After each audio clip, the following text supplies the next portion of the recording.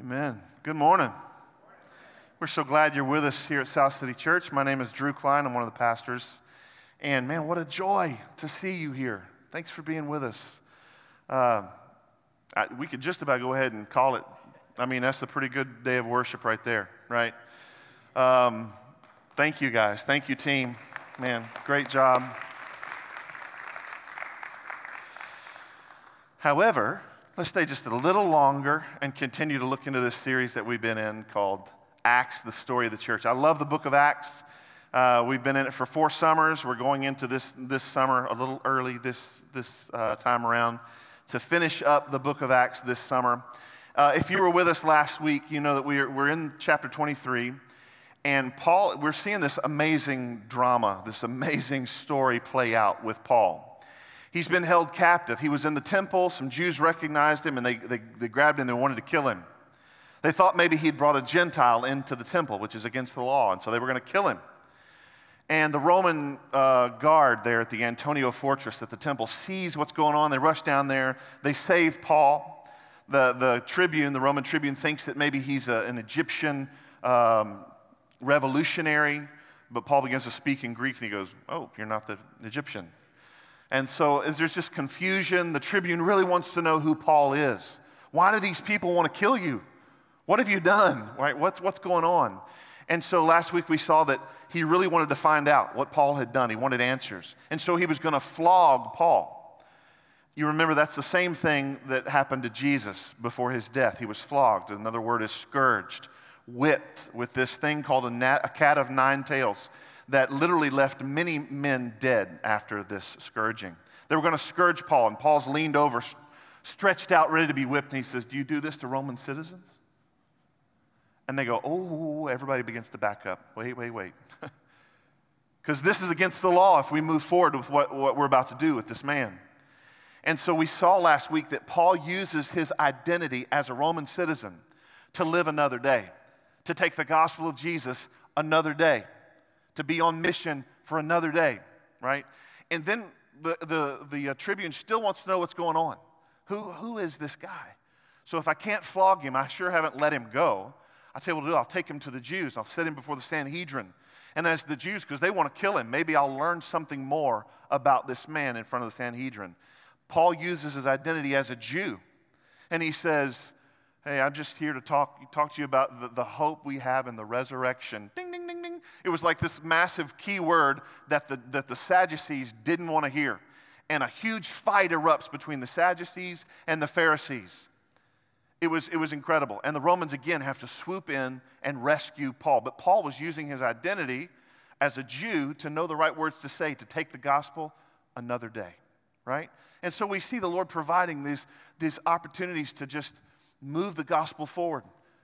And then lastly, in the text last week, we saw Paul's alone, standing in a prison cell, probably at the Antonia fortress. And all of a sudden, Jesus just shows up next to him, standing next to him. And he says 2 words, "Take courage." I love it. I love that story. I love the fact that Paul is just, his heart is on the mission that God has given him. But you know, you get tired sometimes.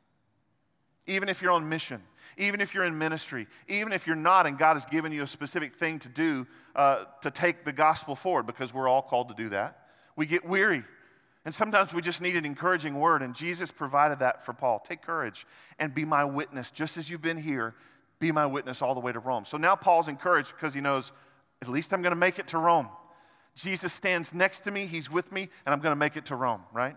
And so that kind of brings us up to where we are now. When it comes to the mission of Jesus, we are never alone. Before we get to our Acts passage, I want to remind you of a couple of things in the Great Commission. Look with me, if you will, in Matthew 28, verse 18 through 20. The beginning of it and the end are the places I really want to focus on this.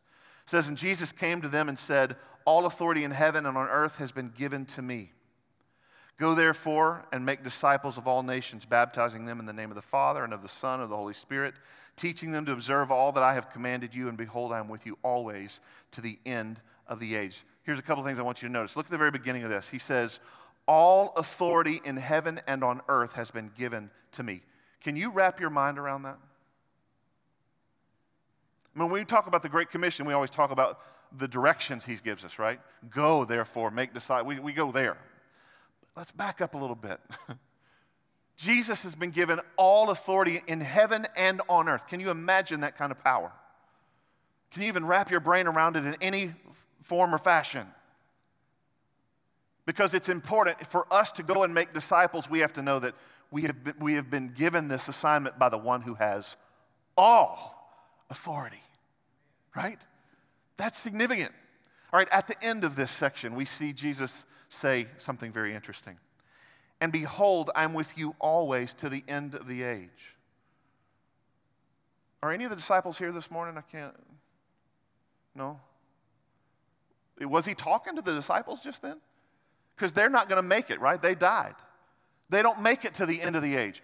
We may not even be the end of the age. It feels like maybe we're getting pretty close, but maybe our children will usher in the end of the age. Maybe their children will usher in the end of the age.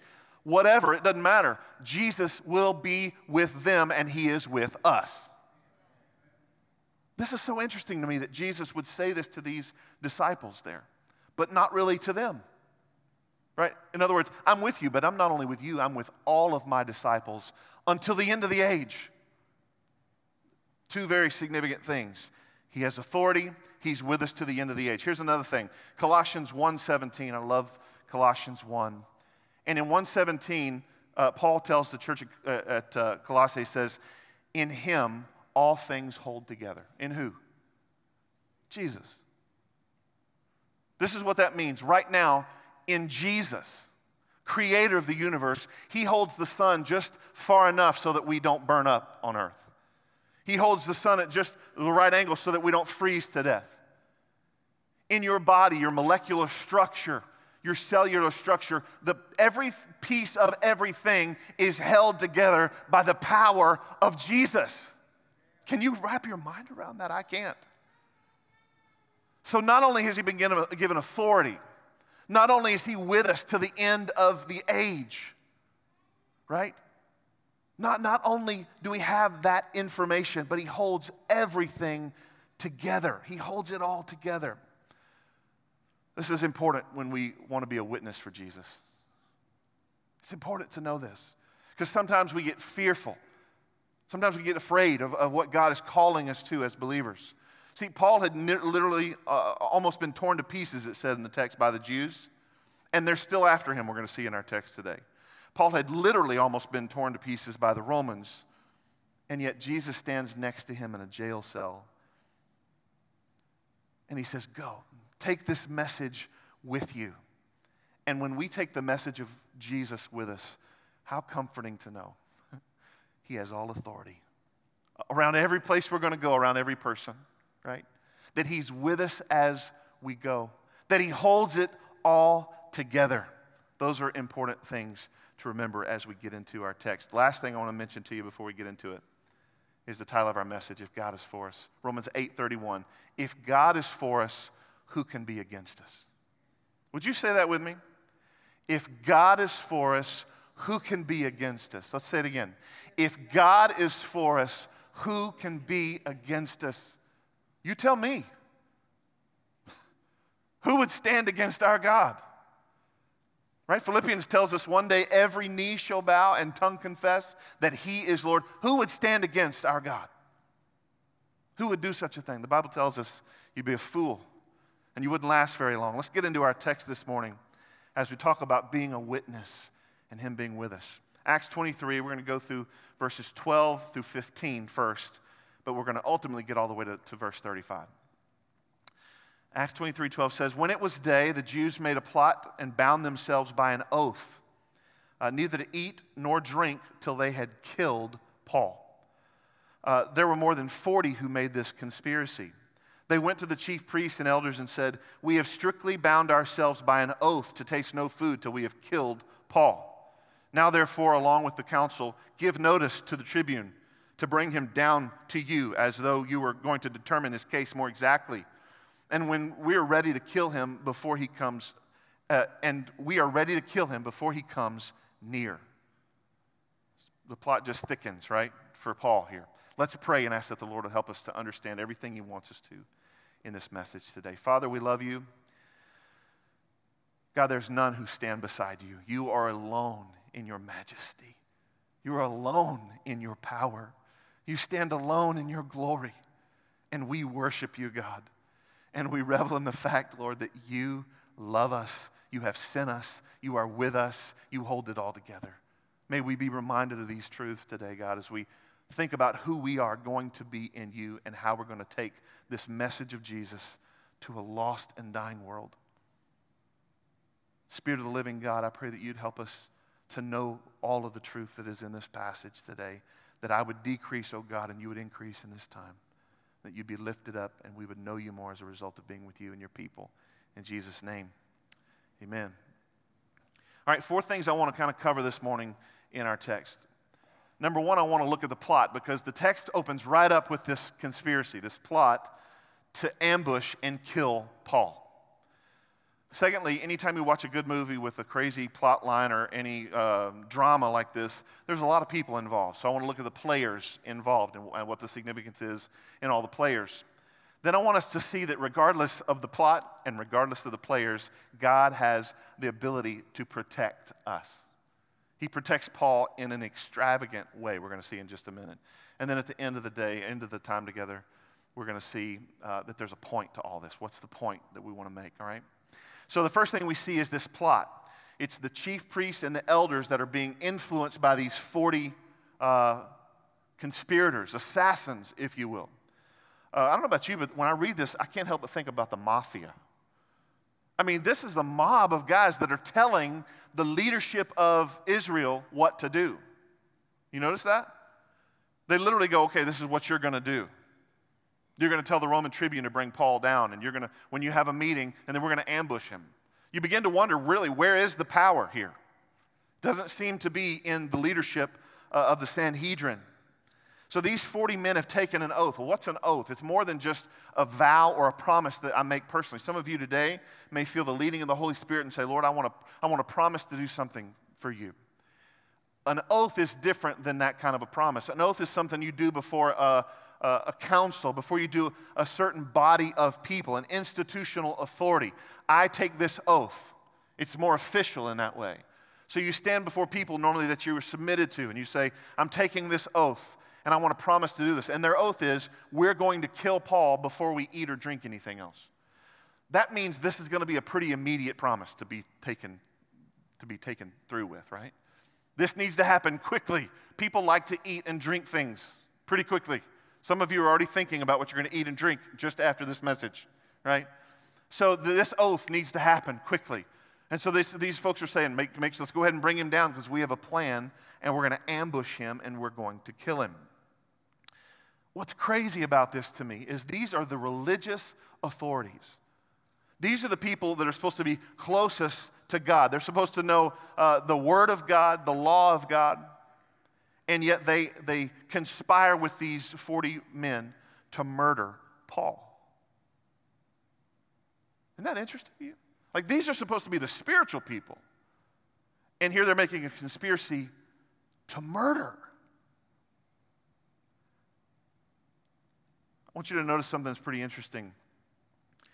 As they conspire to kill Paul, they do so with these leaders of the Jewish Sanhedrin, but probably not all of them. That's why the text says to the chief priest and to the elders. Remember last week when there was a fight and Paul said something about the resurrection, and the Sadducees and the Pharisees had a fight. Well, the Pharisees kind of said to the Sadducees, Paul may be right. Maybe Paul has things. They begin to defend Paul. And so in some ways, the Sadducees may feel like, hey, they're on his side. And so in this text, we see that they take this conspiracy to only a portion of the council. Just to the chief priest, just to the elders. So they're dividing the Sanhedrin to see if they can get this conspiracy to happen. So they devise this murderous plot, but that's not what they should have done. They should have rejected it, right? As spiritual leaders, shouldn't they have gone, whoa, are you crazy? That's against the law. We don't do that. We don't dishonor God that way, right? That's what spiritual people ought to do. It's what religious men should do, and that's not what they do. Instead of rejecting, they accept it. It's crazy to me. The original problem against Paul. The original thing they were charging him with was bringing this Gentile into the temple. But that is long gone. You never hear that complaint anymore. Just because he believes the Messiah, now they want him dead. I was thinking about this and thinking about the fact that surely these men would have known the word. Surely these men, these experts of the law, would have known right and wrong about murder, maybe, about a plot, maybe, about lying, maybe, about ambush. I mean, all these things, right? Look at Proverbs 29:24. It says, he who is a partner with a thief hates his own life. He hears the oath but tells nothing. They've heard this oath and they keep their mouths shut. This is not a good thing. They're now conspiracy to murder. This one's even worse. Look at this one, Proverbs 6, verse 16. There are 6 things that the Lord hates. They would have been familiar with this verse, by the way, okay? 6 things the Lord hates, 7 that are an abomination to him.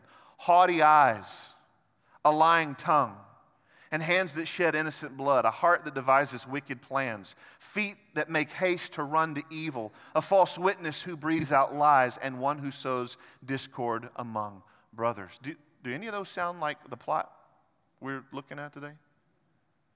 I mean, not 1 or 2 of them, all 7. Right? They didn't just make one little mistake here. They're going all in. All 7. Haughty eyes. They think they're better than Paul. They think they're closer to God's law than Paul.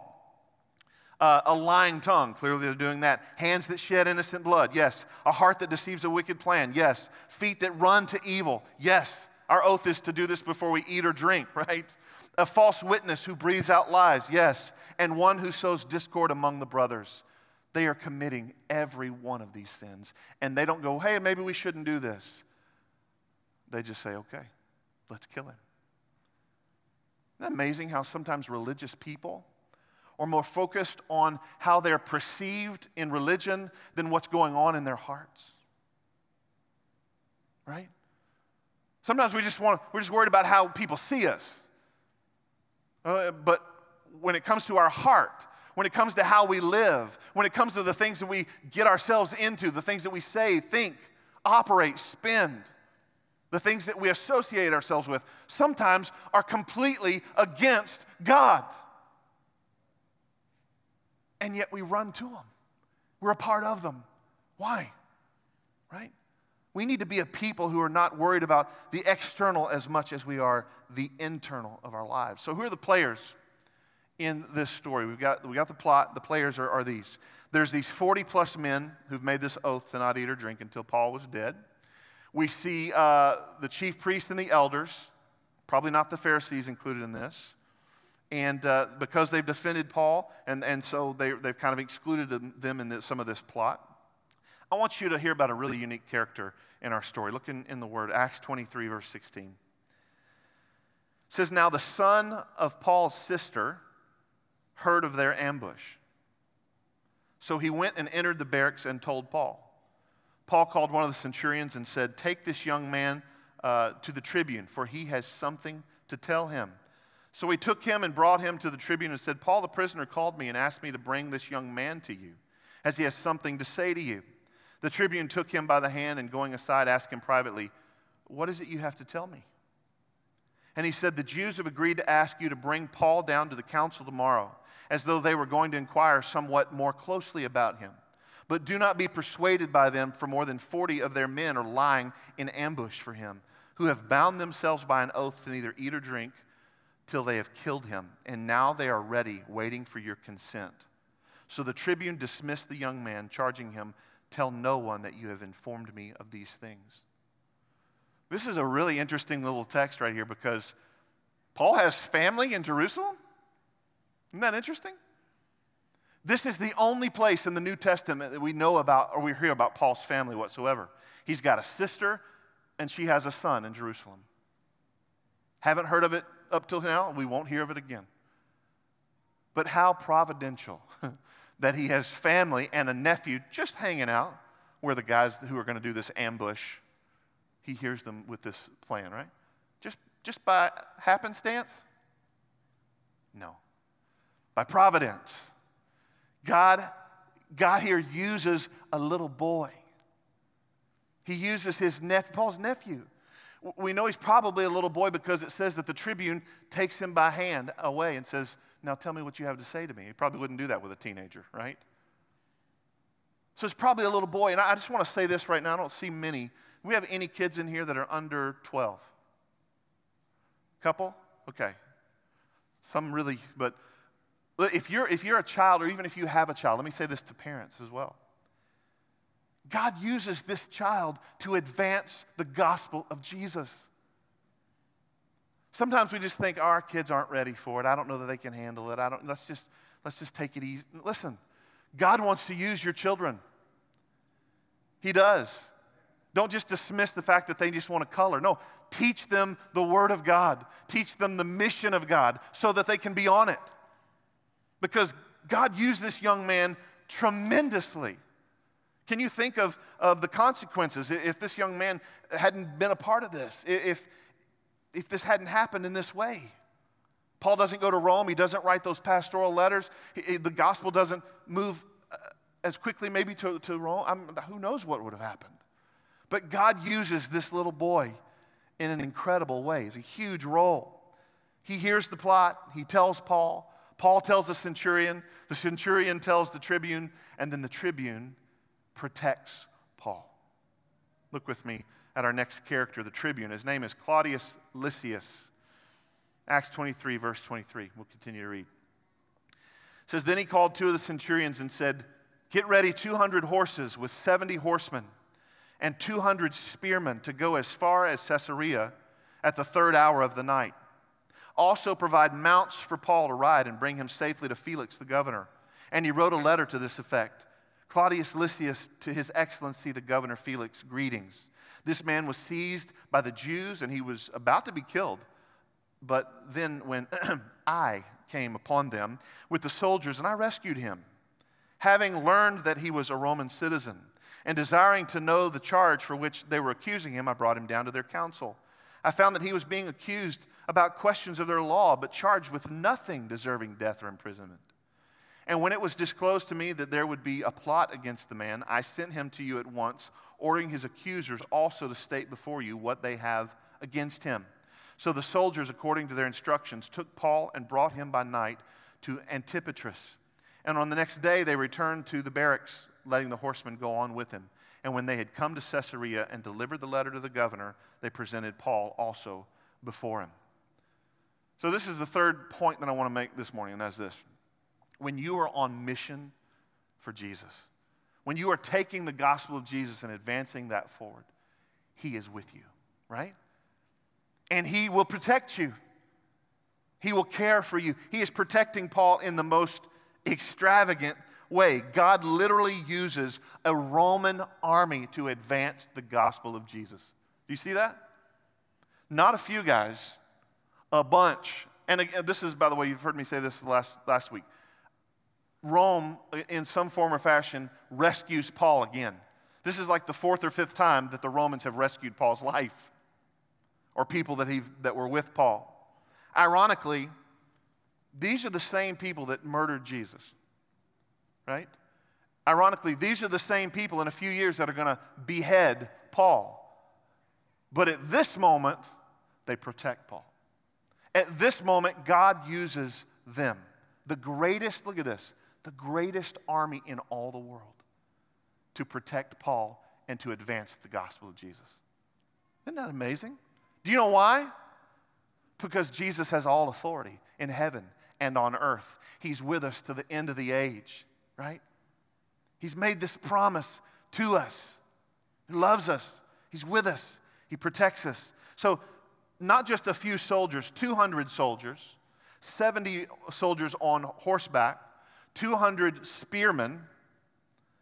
I'm not sure what that is. I guess they got a big spear, right? And they're escorting Paul on a 2-day journey. They take him to this little town called Antipatris, which is about a day's ride from Jerusalem, and then it's going to be another half-day or day ride from Antipatris to Caesarea. Paul even gets a horse himself. Here he's taken the gospel of Jesus by foot all over the known world, but now he's riding in style, like a king, if you will. It's just a phenomenal turn of events. Here he was certain death from multiple enemies, And now in the middle of the night, he's guarded by 470 Roman soldiers and taken to Caesarea. Now, we get to this part of the text that's really interesting. It's this letter written by one of these characters, this tribune, Claudius Lysias. Now, we're not sure how we got the letter. How did Luke get this letter? It's pretty interesting, but somehow he gets a hold of this letter and is able to put it in the book of Acts for us, or in this letter to share with us what happens. And what's interesting about this letter is we not only learn this tribune's name, but we also learn he's pretty selective with his storytelling, right? He says, hey, I saved this man when I found out he was a Roman citizen. That's not how the story went, though, is it? Did you notice there's nothing in there about I was about to kill this man by flogging? Did you hear that in there? That wasn't in there.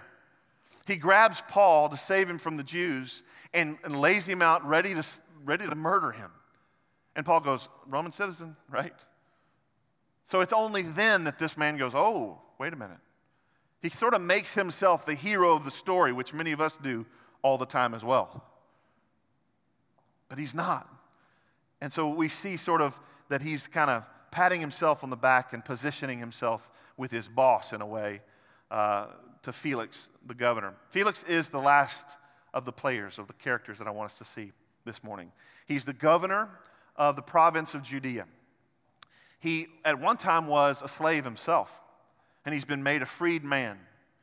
He has his job as governor only because his brother Paulus is good friends with Emperor Claudius and Nero.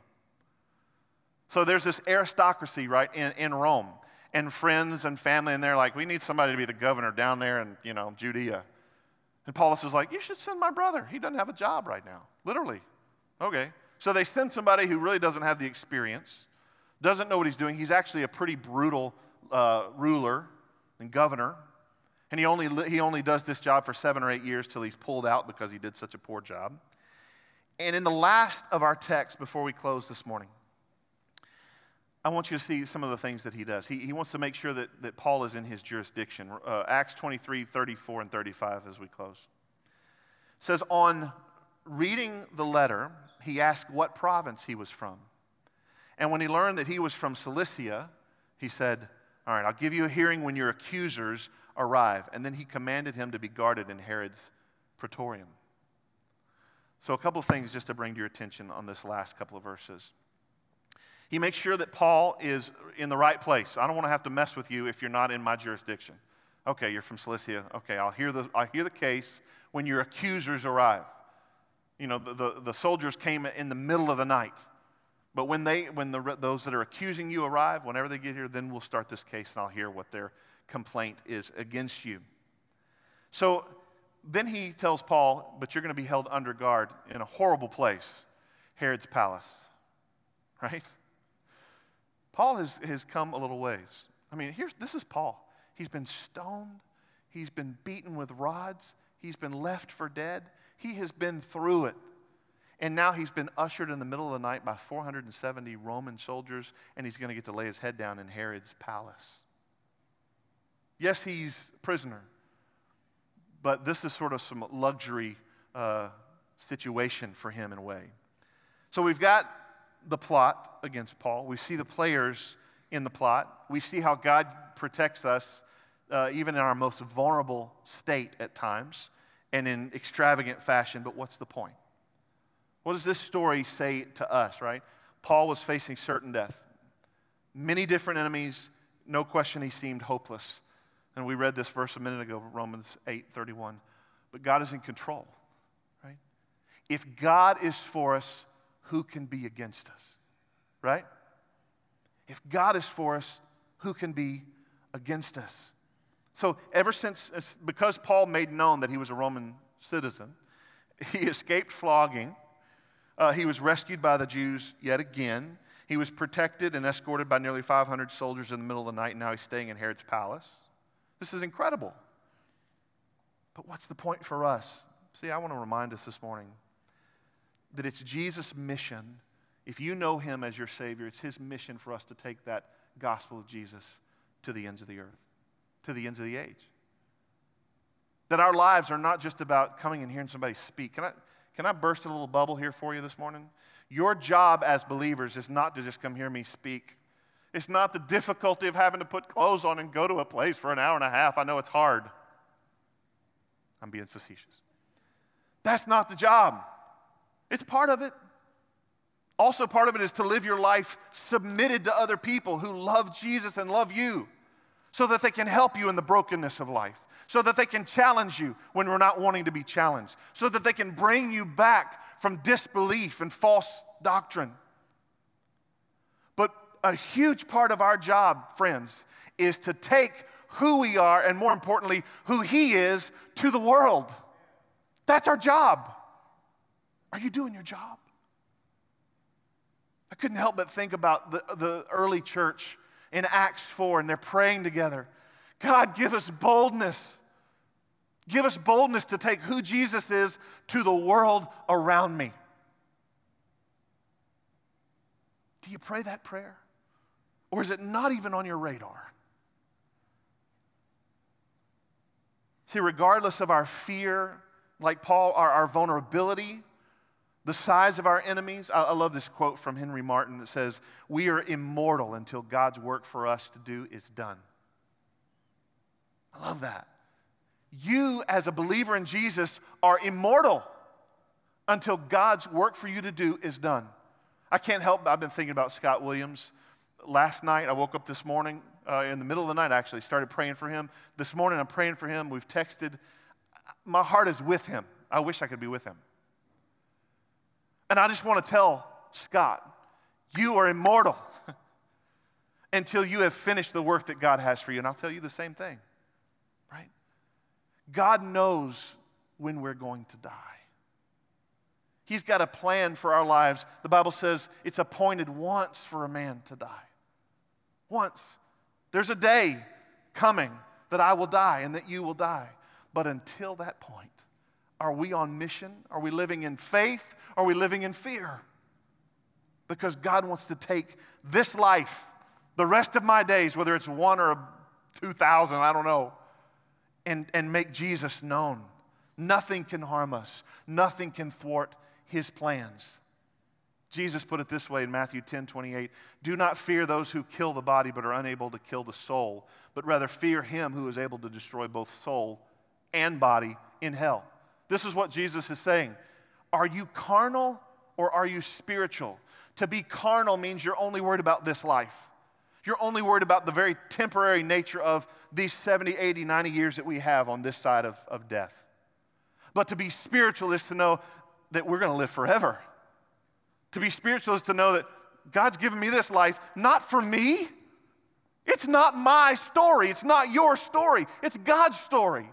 And we get to use what He's given us, the giftings, the family, the education, the identity we have, all to support the identity we have in Jesus to make Him known. We are not the main character. Shock. You play a supporting role. I play a supporting role of taking the gospel of Jesus to the world. Are you carnal or are you spiritual? Are you thinking about the things of heaven, the things of a life in Christ and making Him known, or is your life wrapped up in your life? My prayer is that God would help us to move from being a people worried about the temporary to being a spiritual people. We're all going to die, but we don't all really live. Jesus says, I use this verse all the time, I just love it, John 10:10. Thief comes to steal, kill, and destroy. But Jesus says, I have come to bring you life and life more abundantly. Are you living out of that abundant life in Christ?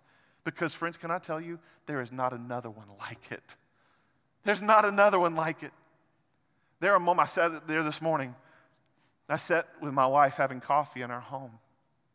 We watched a movie night before last, and it just made me so grateful for my children and the blessings. I'm so thankful for you.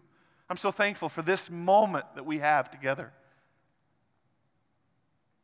I can't tell you. When you follow Jesus, it is the best life you can imagine. He satisfies every part of your soul. But as long as you search for something else to satisfy, you won't be satisfied. He's the only one who satisfies. Live out of that abundant life that he gives you. Don't let the enemy steal, kill, and destroy you, your faith. Maybe you're like the chief priest this morning or the elders, these 40 assassins who, they look extremely religious. They want to be perceived a certain way, but their hearts are far from God. It's just about the rules. It's just about the position. Maybe it's about the tradition. Maybe some of those things resonate with you. None of those things take you closer to Jesus. We don't want to just be a religious people. We want to be a people who genuinely love and know our Savior, making him known, serving him. Some of you need to quit worrying about how religious or faithful you look and the exterior of your life and start doing some work on the interior of your life. Do you know Christ as your Savior? If you were to die, if God's appointed time for you was today, would you go to heaven? Or would you go to hell? It's a very real place. How are you using this life and this gift of grace, of salvation for his glory?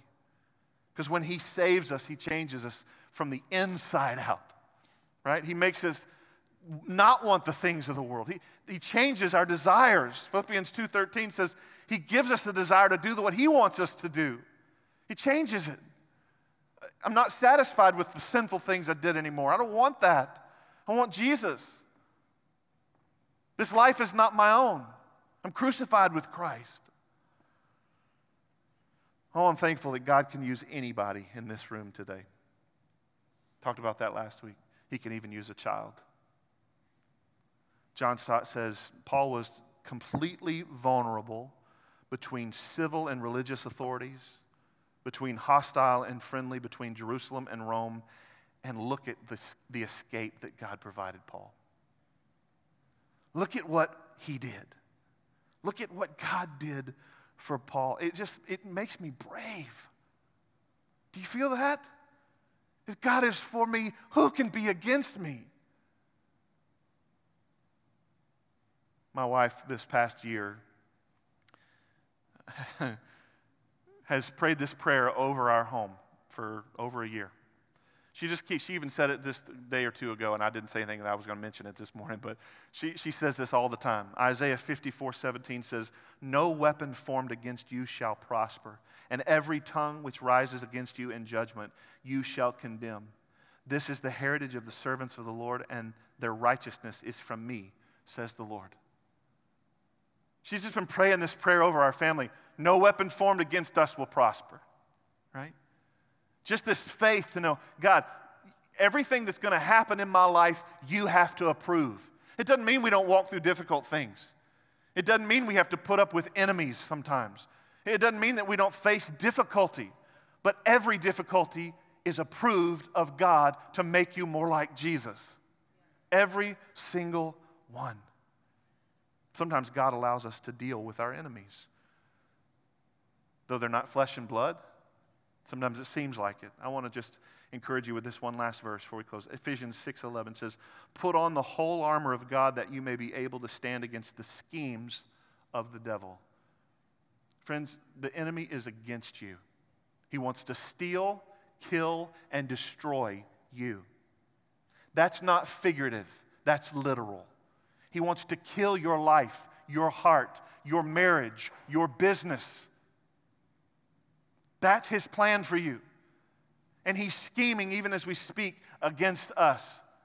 And Paul says this is what we do. We put on the whole armor of God. If you go to, I'm not going to spell this out for us. Go to Ephesians 6 and learn what that means. Look through all the different things as Paul's looking at a Roman soldier, and he describes the things that we have. He talks about the fact that we, at the very center of who we are, we trust Jesus because he's true. He's true. We cover our lives with his truth, his righteousness. We have his peace that can only come from his gospel. We have faith. We have faith in the fact that he saved us through Jesus. And our only offensive weapon is the Word of God. Do you know it? Do you use it? Is it a part of your life? Are you carnal? Are you spiritual? Who are you right now? And do you understand your role in this story? It's not, God, this is my plan. I sure hope you bless it. That's not the right prayer. It's, God, I'm yours, whatever you want to do. Whatever you say, whatever I walk through, whatever you want me to face, wherever you want me to go, here's a blank check of my life. It's signed. You place on the memo what's going to happen with my life. I say yes. So whether he's called you to be a witness to your next door neighbor, and that can be really scary, or whether God, even in this moment right now, in this room, he's calling you to go to the most dangerous of countries in the world, the most dangerous of mission fields. Can I just tell you, you're immortal until God is finished with you. He's for us. He's with us. Who can stand against us? Don't be afraid to walk into the plan of God for your life. Don't be afraid to stand up tall in his strength and in his hope with his mission. And we remember, as I close, he has all authority in heaven and earth. We try to wrap our brain around that. That he could cause our enemy to be our protector. He's with us until the very end of the age. He holds every molecule together. He holds it all together. He can do anything. And if he's for us, who in the world would be against us? Would you bow your heads and close your eyes for a moment? Can I just ask you this question? If you're here this morning and you've never said, God, I want to be yours. I want to surrender my life to you. I don't know you. Would you save me? Would you change my heart? Would you help me to live a life for you? I'd just like to pray for you. If you're here and that's you, would you just slip up your hand and say, hey, that's me. Pray for me. I need your prayer.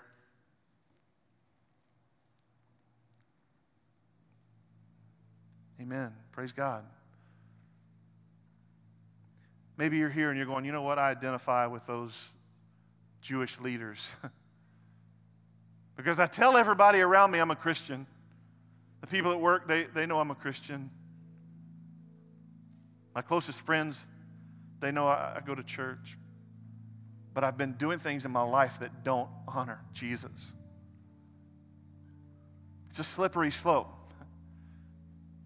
And these supposed leaders of Jerusalem, of Israel, conspired against Paul to murder him. This old saying that is so true, and I love it. It says, sin will take you further than you wanted to go. It'll make you pay more than you wanted to pay.